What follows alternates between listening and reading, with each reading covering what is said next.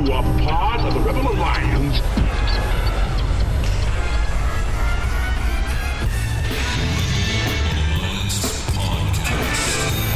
The idea of this podcast is simple: discipleship. We want to bring the gospel message about how to interact with your coworkers, your culture, your friends, everyone around you in a biblical way, which is, in essence, discipleship.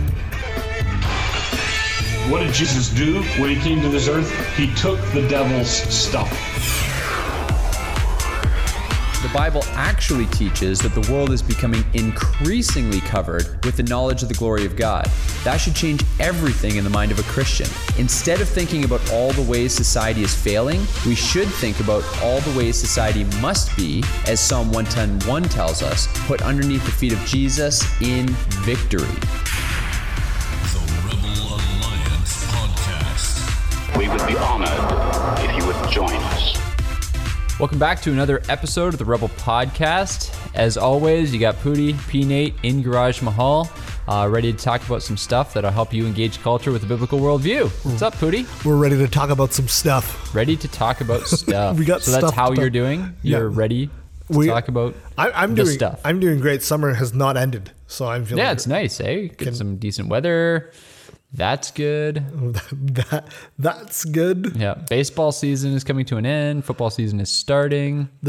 I actually forgot baseball was a thing. Seriously. This year because the Jays are so terrible. They're so terrible. We have no teams like in our vicinity that are relevant. Like Detroit, their games don't matter anymore. Jays games don't matter anymore.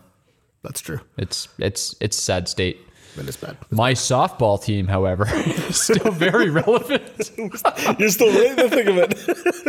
Our playoff hopes are still alive. Very riveting. Where'd you guys finish? We're like middle of the pack, upper middle of the pack, I think. Yeah, So what you're saying is like we're mediocre. you made the finals 4 out of 5 years that Pooty played, and then Pooty stopped playing, and you're middle of the pack. Yeah, team fell apart. Let's point out that has nothing to do with me. I'm a terrible player. They moved to a much harder league. Oh, man. So, yeah, we are the Rebel Podcast, and hopefully this isn't the first time you've heard us, but if it is, you can find out more about us at rebelalliancemedia.com. As part of the Rebel Alliance Media, we have a few podcasts that we bring to you on Mondays. Fathers of the Faith for Covenant Kids. It's really a podcast by the Van Brimmer family, including their kids. It's for families with kids, and it's teaching them church history. We also have the Awakening Reformation podcast. It's Grant and Erica Van Brimmer, and they've been doing a great job with the Reformation series, I guess, and they're talking about reforming family. They've talked about parenting and all that. Did a couple episodes on conflict in marriage and divorce. So good stuff coming out from the Van Brimmers. They're really good at just kind of talking through biblical theology. We love them. And then, of course, today's Wednesday, so you are listening to the Rebel Podcast coming on Wednesdays, and we're trying to equip you to engage culture with biblical worldview. So that's what's going on in the world of the Rebel Alliance Media. Make sure you go and check us out. Some of the blog posts. Every Thursday, go and check out Andrew Emery's blog posts on how we got here. Just kind of looking at the cultural, Christian, eschatological landscape. How did everybody get to be pre-mill dispies? Why does everybody believe the world's getting worse when the Bible promises the opposite? Great series of blog posts. I would encourage all of you to go on and catch up if you haven't been reading them. Yeah, so it's not about like a stork flying in, dropping you off. No, it's not about how that. you got here. Get No. it? That's a terrible joke. That is a terrible joke, but I'll allow it. I'll allow it. I was going to say it's Monday, but it's not Monday. No, it's not even close. It is, but it is middle of the week. It's hump day, so you're allowed to feel a little bit draggy. I got a piece of Rebel news for you. I want your opinion on. Hit me. Well, first of all, did you hear Obama and Trump taking pot shots at each other? I heard about it. I didn't actually hear it though. Yeah, it was funny. Obama said it shouldn't be that hard to say Nazis are bad. It shouldn't be that hard to say we should care for the elderly. It shouldn't be that hard to say that we shouldn't build a wall all around the country. So he's just taking shots. And then it was funny because I was expecting Trump to come back like he normally does and get right into it. But he just said, "Did you guys see Obama's speech the other day? It was great. I fell asleep." But yeah, it's kind of funny. Yeah, it is kind of funny. But it's funny because they've actually been going at it for about 20 years. Yeah. Because it is funny. People forget that Trump was the one that was all about show me your passport. Yeah. show me your birth certificate. And like, so they've literally been at loggerheads for like, Yeah. that's a very British word I just used there, Nice. loggerhead. But they've been at it for like about at least 10, 15 years by now. It'd be great to see what will happen once they're both out of office and we can finally get them back in that WWF ring. Yeah, there you go. Hey? That'd be awesome. Well, Trump's already been on, Yeah. right? I So think the experience you'd have to go with Trump, even though Obama's in better shape. would it be a ladder match? Oh, if there's a ladder match, Obama has it hands down. He's spindly. Yeah. He's got a longer reach too, obviously. But speaking of presidents we don't want to hear from anymore. Great segue. That is a great segue. Chelsea Clinton, who wasn't president, but her father was, and we wish he hadn't been. So she got into some trouble a couple of weeks ago. She was in an interview with Signal Boost. And there she called herself a deeply religious person who holds a pro-choice view because that's the Christian view. So let me read you a quote. Okay, what? Chelsea Clinton said on this interview, quote, "When I think about all the statistics that are painful of what women are confronting today in our country, and what even more women confronted pre-Roe v. Wade, and how many women died and how many more women were maimed because of unsafe abortion practices, we just can't go back to that. As a deeply religious person, that is unchristian to me." So here's the thing. I'm confused. So basically what she's saying is that if Roe v. Wade gets overturned, because they're talking about the Kavanaugh hearings, if Roe v. Wade gets overturned, she's saying, number one, abortion laws are Christian. Secondly, she's saying, basically, if Roe v. Wade gets turned over, then women are going to get abortions anyway, and they're going to do it in dangerous ways. So the reason I point this out is because it was in the news. It's worth us talking about, but I just want to kind of put an end to this. I hate, of all the arguments for pro-choice, this is one of my least favorite. If abortion was illegal, people would still get abortions, and they do it in back alleys, or they do it with coat hangers. And there was one of the Republican senators who is pro-choice. And a bunch of the liberals were trying to get her to vote against Kavanaugh so that Kavanaugh wouldn't be confirmed in the Supreme Court. They sent something like different people were encouraged to do this, but they sent something like 250 coat hangers to her political office as this is what you'd be doing if you allow Kavanaugh to come in. So the reason I hate this argument is because it's such a ridiculous thing to say. Women are going to get pregnant anyway, so we might as well allow them to have an abortion, legally. So number one, we're saying we're justifying women going against the law of the land, right? By saying, since they're going to do this, whether we outlaw it or not, let's just make it.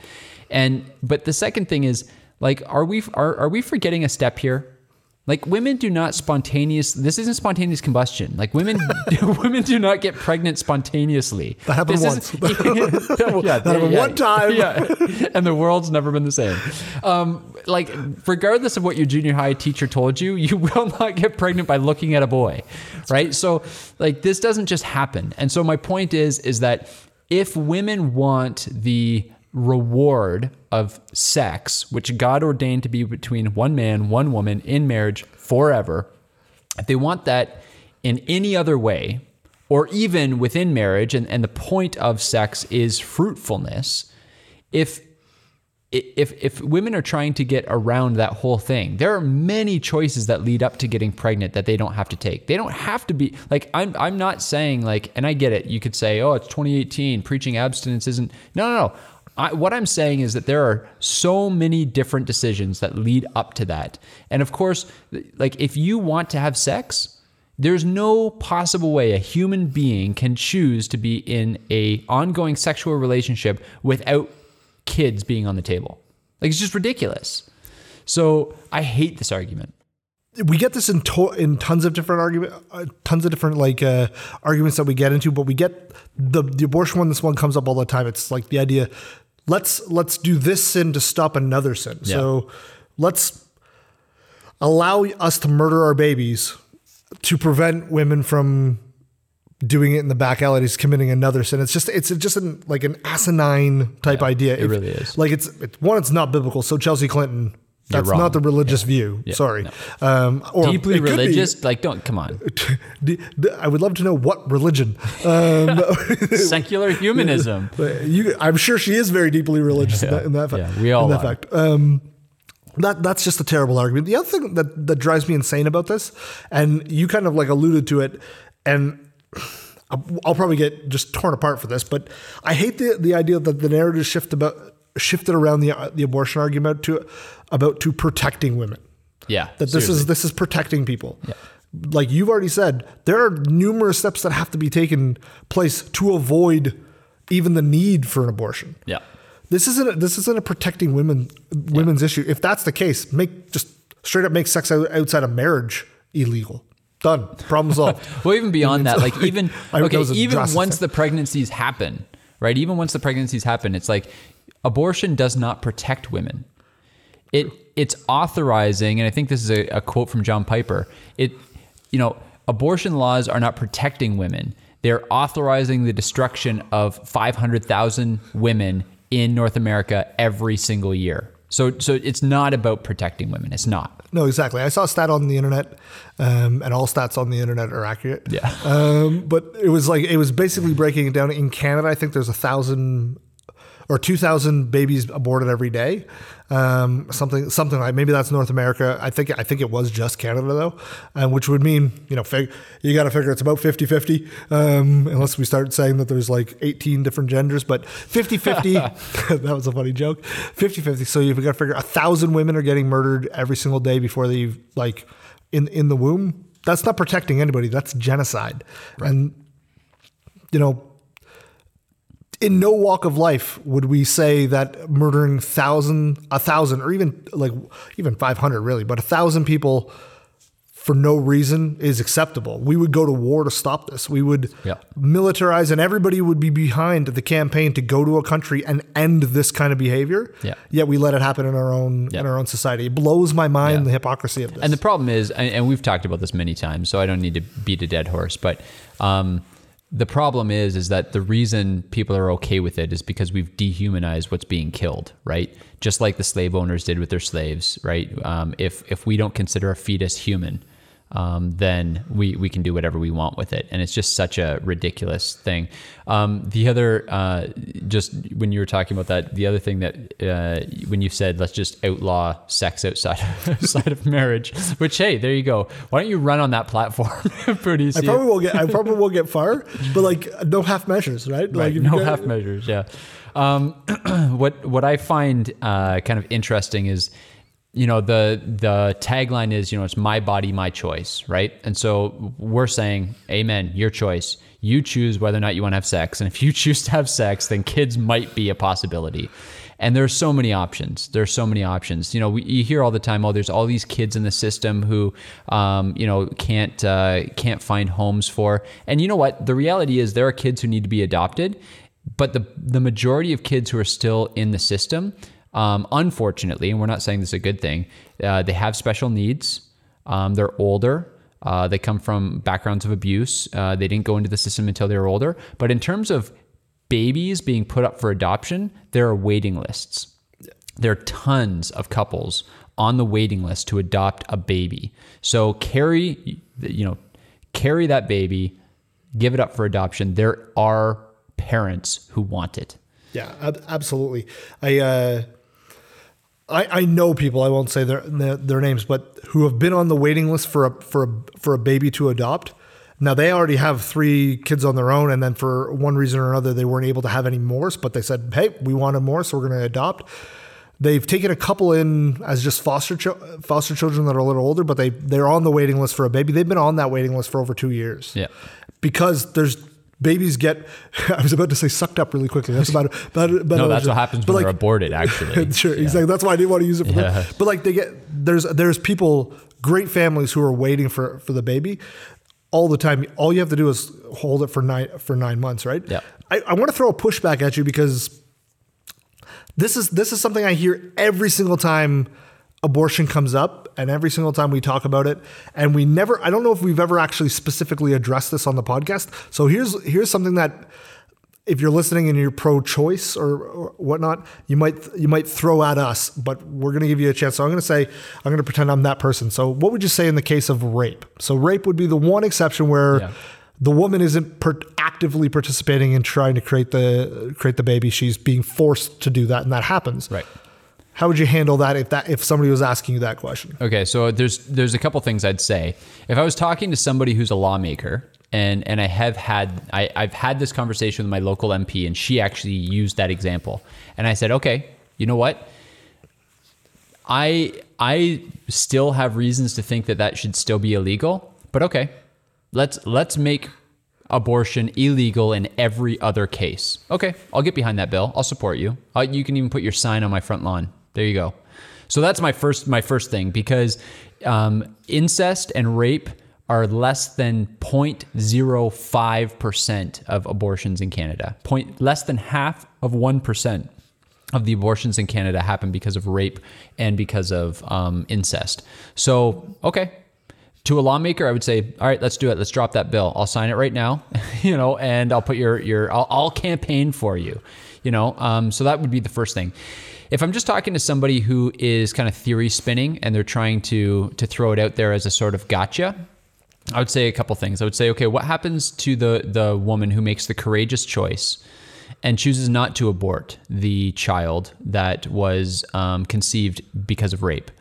But then she has that child, and she realizes maybe she's not as attached to that child as she should be. She doesn't have the same sort of motherly affection as some of her friends have for their kids. And then, as the kid becomes a toddler, and let's say they're 2 years old and they go from that like baby bald cone head to, blonde hair, their blue eyes have stuck around in 2 years. And suddenly she's starting to see the characteristics of her attacker in that child. Starting to see the eyes and the resemblance and the hair and the features. Because that child is a constant reminder of her traumatic experience, should she be able to kill the child? And anybody in the right mind would say, no, of course not. There are so many other options. Put it up for adoption. And I would just say, exactly. So why are we making that decision when they're 2 and not making a different decision when they're 3 months? And it's because it doesn't seem like a human. So the question has nothing to do with how did the pregnancy happen. It has everything to do with, are you killing a human being? So that's the conversation. That's where we want to get to in the conversation is this killing a human being or not?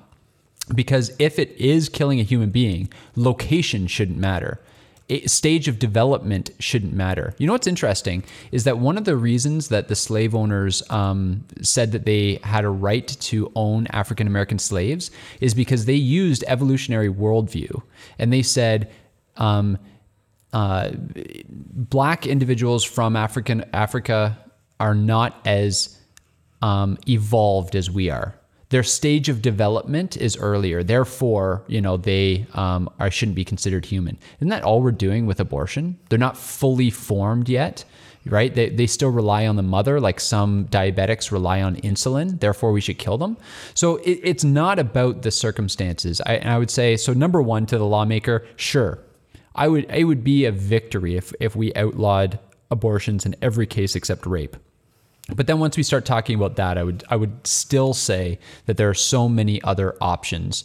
And to a Christian, I would say Romans 8:28 says, God works all things together for the good of those who love him and are called according to his purposes. Do you not think that if God ordains a pregnancy out of such a horrible situation that he might have a plan for that child? So that's what I would say. Yeah, I think that's fantastic.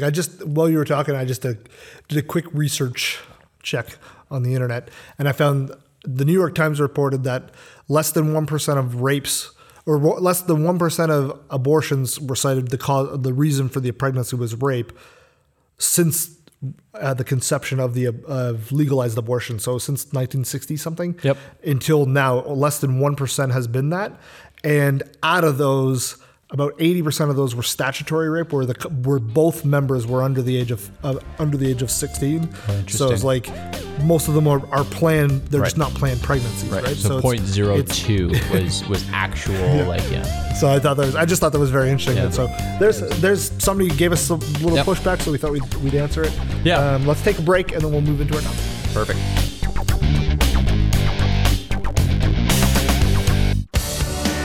Have you checked out the new Rebel Alliance Media website? RebelAllianceMedia.com. It's expanded with more resources, blogs, and podcasts. Catch Grant and Erica Van Brimmer's Awakening Reformation podcast on Tuesdays, their Fathers of the Faith for Covenant Kids podcast on Mondays, and the Rebel podcast each Wednesday. Don't forget to watch the Rebels video every Friday. Read engaging weekly blog posts on theology and Christian living by Ben Emery and the Van Brimmers.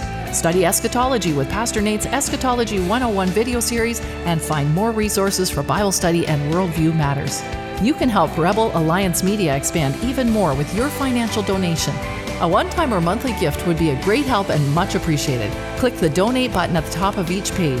Thank you for following and supporting RebelAllianceMedia.com.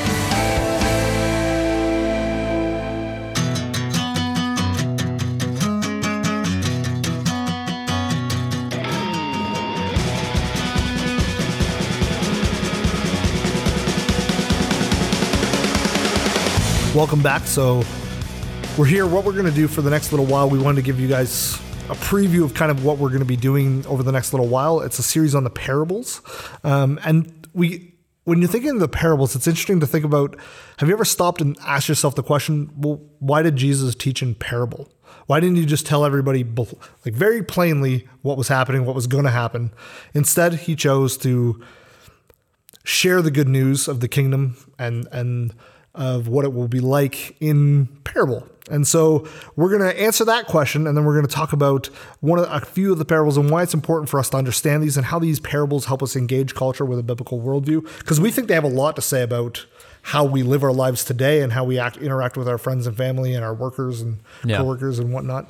It is interesting that Jesus chose to teach in parables, and I think one of the reasons we want to get into this is, number one, we're all about equipping Christians to engage culture with a biblical worldview. So we think that all the teaching of Jesus is meant to equip.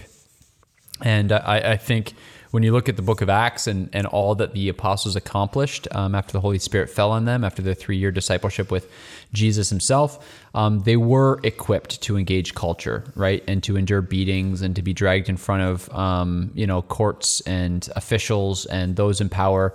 And I think the parables were some of the teaching of Jesus that really helped equip them. The second thing is we think that the parables are often misunderstood. So we often think about the parables as kind of Aesop's fables, right? Like here's a story that has a little lesson attached to it. And so the little lesson is go and be a good neighbor, or, go and forgive people. And there are certainly application to be taken from the parables, but we actually think they're a whole lot deeper than that and a whole lot more profound than that. I think that they were prophetic in a lot of cases. And I think that Jesus was talking about things that we often miss when we're looking at the parables. So so we want to walk through the parables and how they equip us to engage culture with a biblical worldview. So why don't we start off by defining what a parable is? Sometimes you'll hear the definition. One of the simple ones that a lot of churches and pastors say is a parable is an earthly story with a heavenly meaning, which is kind of a cutesy little phrase. I don't think it's quite that simple, but I would say a parable is a practical story that's often framed as a simile, which is just a comparison using like or as. So it's a practical story often framed as a simile, which illustrates a spiritual truth. So it's a practical story that illustrates a spiritual truth, and that practical story often has to do with the world around them. And so a lot of the parables of Jesus had to do with farming and agriculture because he was speaking to an agrarian society, and so they would understand that. And so a lot of his parables have to do with seeds and fields and farming and sheep and wolves and all that kind of stuff. But a parable is just a practical story that illustrates a spiritual truth. And so if that's what Jesus was doing, the question is, why did he speak to people this way? Right? And I think it's interesting, right? So you get a lot of pastors, and I would actually be critical of pastors who spend their entire time telling stories in sermons, right? We think that expositional preaching is the way that pastors ought to teach. And yet Jesus used these parables. So number one, we have to recognize that Jesus is allowed to teach however he wants to teach. And all of his words are the words of God. But Jesus spoke in parables in a really... I'll say for a very specific reason. So, I mean, if you hadn't, we kind of talked through this, but like, prior to you and I kind of talking through this and when I had preached through Matthew and we had lots of conversations, why would you have said, if somebody said, why did Jesus teach in parables? What would have been your first answer, 10 years ago or whatever, like before you'd kind of studied and delved into it? Why, if somebody said that to you, why would you say that he taught in parables? Well, I think the two reasons people, I think, naturally think Jesus taught in parables. One is because we naturally equate it to how we tell stories. Right. So how I would teach something to you, I would give you an example. I would give you, hey, here's what I'm trying to communicate, but I don't really know how to do it. So I'm going to give you an example. So that's naturally why I think people think he's teaching in parables. And then the second thing is like, for the person who is trying to be more spiritual would say, well, it was prophesied he'd speak in parables, so he had no choice. Right. So that wasn't planned. He was bound by the fact that somebody prophesied this. He's like, I got to do it because Isaiah said it. Why would you say that? Like Isaiah said this. I have no choice now. So here I'm gonna tongue twist you. But I don't think neither of those are the reason. Obviously. And I think understanding the reason for it really helps you understand not only the parables, but also gives you insight into Jesus, but also great assurance in the promises of what he's teaching. I think that's a good point. I think that really helps. And I remember the first time you mentioned this thing, I hadn't thought about it before. So then when I read them again, I was just like, thank you, Father. Yeah, seriously. Okay. So since we're keeping you on the edge of your seat, let us dispel your anxiety by answering the question. And like so many things in Scripture, this is simple and easy. So why did Jesus speak in parables? Did you know that question was actually posed to Jesus in the inspired word of God, and he answered it very plainly. So in Matthew chapter 13, and for the record, we're going to go through the parables and we're going to stay in Matthew. There are other parables in other things, and we're not going to touch on every parable. We're going to kind of just go through Matthew, just so we're staying locked into one book. And so if you're a regular listener to the Rebel Alliance podcast, maybe this will get you into Matthew. Maybe you can use this as some of your devotions or whatever. But anyway, Matthew chapter 13, verse 10 says, Then the disciples came to Jesus and said to him, Why do you speak to them in parables? Hey, there you go. So that was actually asked of Jesus, and he answered them. Verse 11, To you it has been given to know the secrets of the kingdom of heaven, but to them it has not been given. For to the one who has, more will be given, and he will have an abundance. But from the one who has not, even what he has will be taken away. This is why I speak to them in parables, because seeing they do not see, and hearing they do not hear, nor do they understand. Indeed, in their case, the prophecy of Isaiah is fulfilled that says, You will indeed hear, but never understand. You will indeed see, but never perceive. For this people's heart has grown dull, and with their ears they can barely hear, and with their eyes they have closed, lest they should see with their eyes and hear with their ears and understand with their heart and turn, and I would heal them. But blessed are your eyes, for they see, and your ears, for they hear. For truly I say to you, many prophets and righteous people have longed to see what you see, and did not see it, and to hear what you hear, and did not hear it. So, I mean, this is just jam-packed. Cole's Notes version, why did Jesus teach the people in parables? So that some people wouldn't understand what he was saying. Which... Let's take a moment to stop at that, because the implications of that are huge. Yeah. Implication one is that's on purpose. Yeah. There's like God, Jesus, one part of the Trinity, purposely is talking in a way that certain people aren't going to understand it. That's right. And then you have to ask the question, well, what's the difference between those who understand it and those who don't understand it? And the answer there is what's been given to them. Right. They've been given eyes that see and ears that hear and a heart that understands. That's it.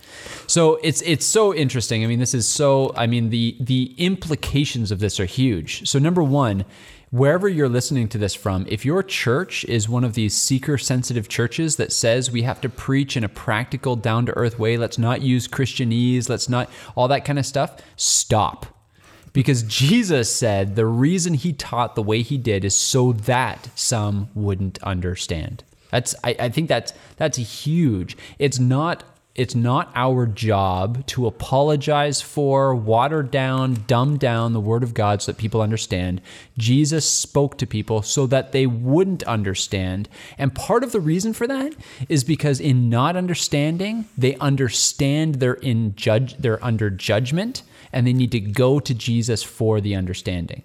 And it's so interesting to me that so often the disciples didn't understand what he was saying. How many times, and we're going to get to this as we go through many of these parables in the weeks to come, how many times did the disciples come and say, hey, we didn't get it, right? And he doesn't say, woe to you who don't have eyes to see. He very patiently explains it to them. So the whole purpose in that was he was drawing those who would need to come to him for an explanation, come to him for understanding, come to him for eyes to see and ears to hear. The whole point is you need me for this. Remember what he said to the Pharisees? He said, woe to you, you search, you know the scriptures, and you search the scriptures for truth, but you don't come to me, and they bear witness to me. The whole point is you're not coming to me for understanding. You're not coming to me for eyes to see and ears to hear and a heart that understands. So the whole point of the parables is forcing people to come to Jesus for the understanding that they need. That is the eyes to see, the ears to hear, and the heart that understands. So Jesus spoke in such a way as to confuse some and to equip others. He meant to confuse people. He wanted people to walk away going, what the heck was that all about? So that they were either forced on their knees before him to humble themselves and come to him for understanding, or to walk away and say, this guy's a nut job. And the reason is because, and I think it's 2 Corinthians 2 that talks about this, right? Where it says that we are the aroma of Christ to those who are dying and to those who are living, right? An aroma of death to death, to those who are dying, and an aroma of life for life to those who are being saved. So the whole idea is that there are always two reactions to the message of Jesus: hostility and humility, right? Adamant opposition and humble obedience. Those are the two. And so he spoke in parables in such a way to force people to either be hostile to his message or humble to his message. Yeah, it's something we don't like to think about. Like when I say we, I don't mean me and you specifically. I mean the church at large doesn't like to think about the idea that if God is drawing people to himself, so he's giving the ears to hear to some, which means God, who's sovereign, is doing the opposite to the other people. He's always doing one of two things. He's either drawing people to him, or those who, the aroma, the fragrance of Christ is life. The other part is he's driving the others away. He's hardening the hearts, like he hardened Pharaoh's heart, Romans 9. He hardened the heart. He drove those people away from them. Now, there's many theological implications about what does that look like? What does that mean? The point is that some are being drawn in and some are being drawn away, all by the way he's teaching, and he's doing that on purpose. So we wanted to kind of take this one, and we wanted to back up to a thing that isn't a parable, but it's kind of like a parable. It's kind of a parable. It's sort of a parable, and that's the idea of salt and light. Yeah. So we were talking about this before, and I think, and I would like to get your thoughts on this, I think people have this text wrong. And what just before we go there, just to kind of drive the point home, I had a quote here from Matthew Henry. Sorry, I should have told you I wanted to read this little quote.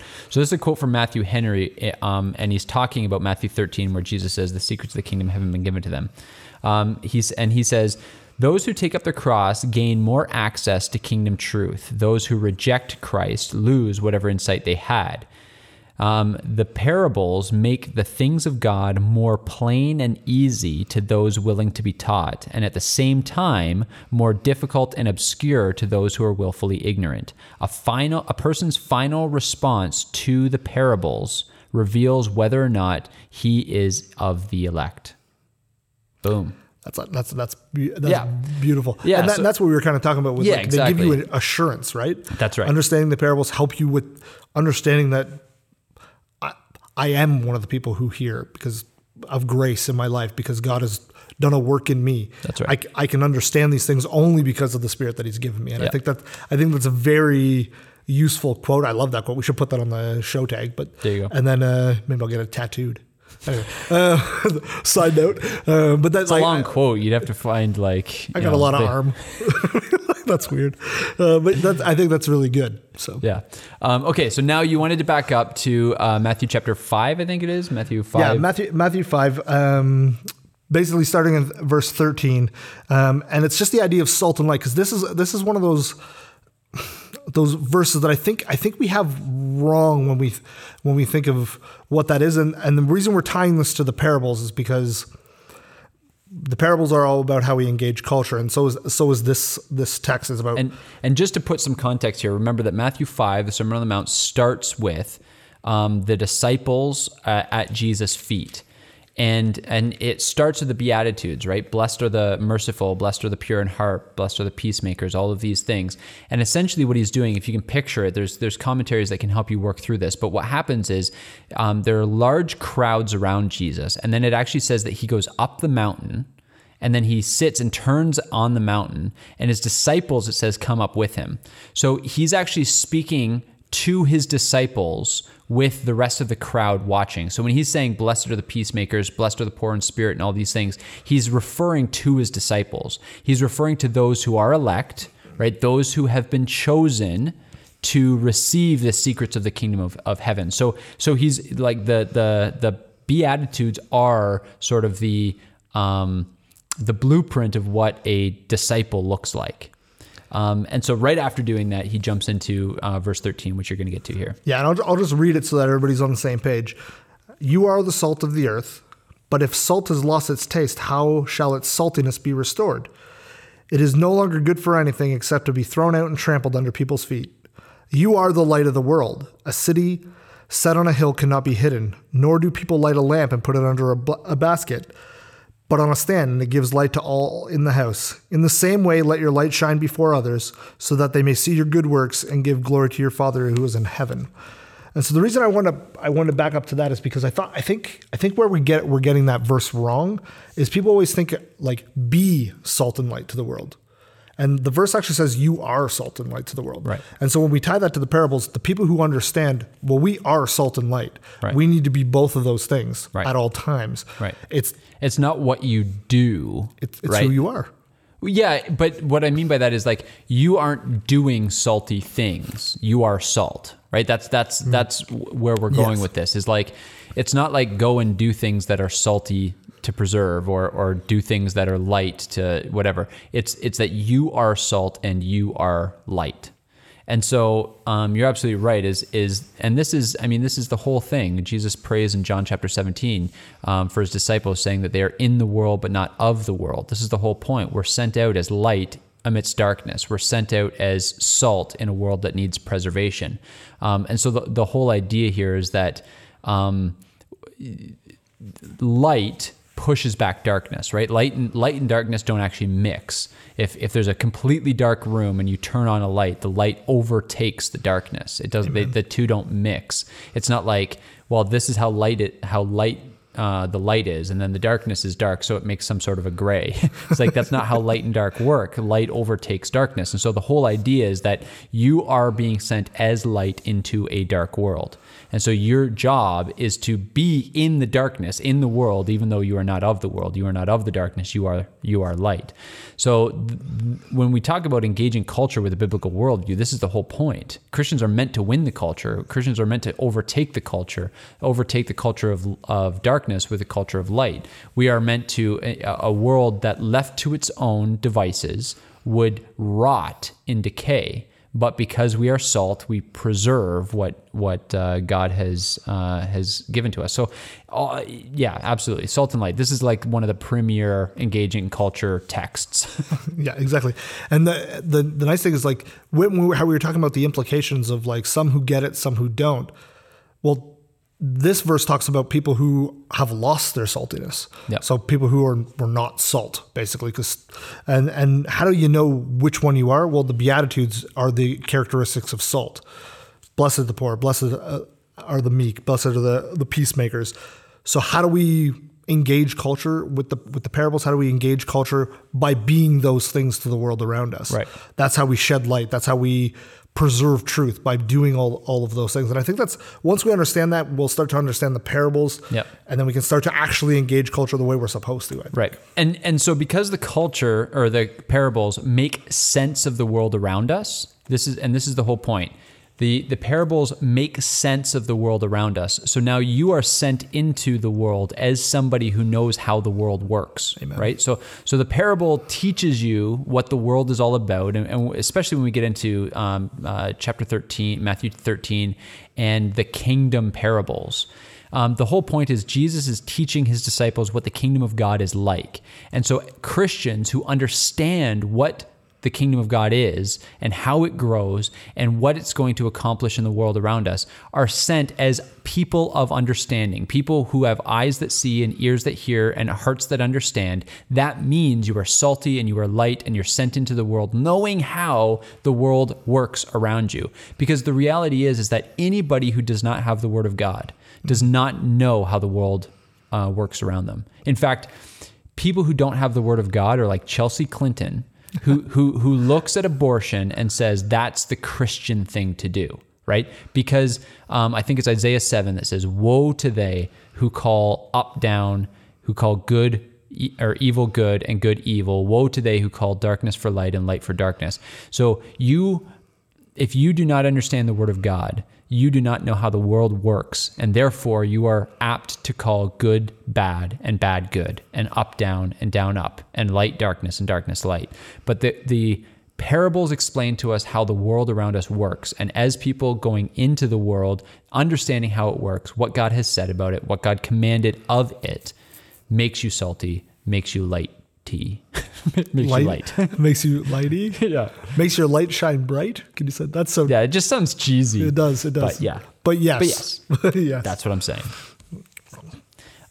So the call for us to be salt and light. And remember that the Sermon on the Mount is kind of the magnum opus in terms of sermons. I think it was Jeff Durbin said it's the greatest sermon ever preached. Well, yeah, that's the sermon of Jesus that we have recorded.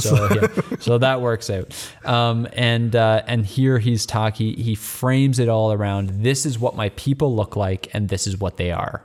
They look like those who are poor in spirit, who mourn, who are meek, who hunger and thirst for righteousness, who are merciful, who are pure in heart, who are peacemakers, who are persecuted for righteousness.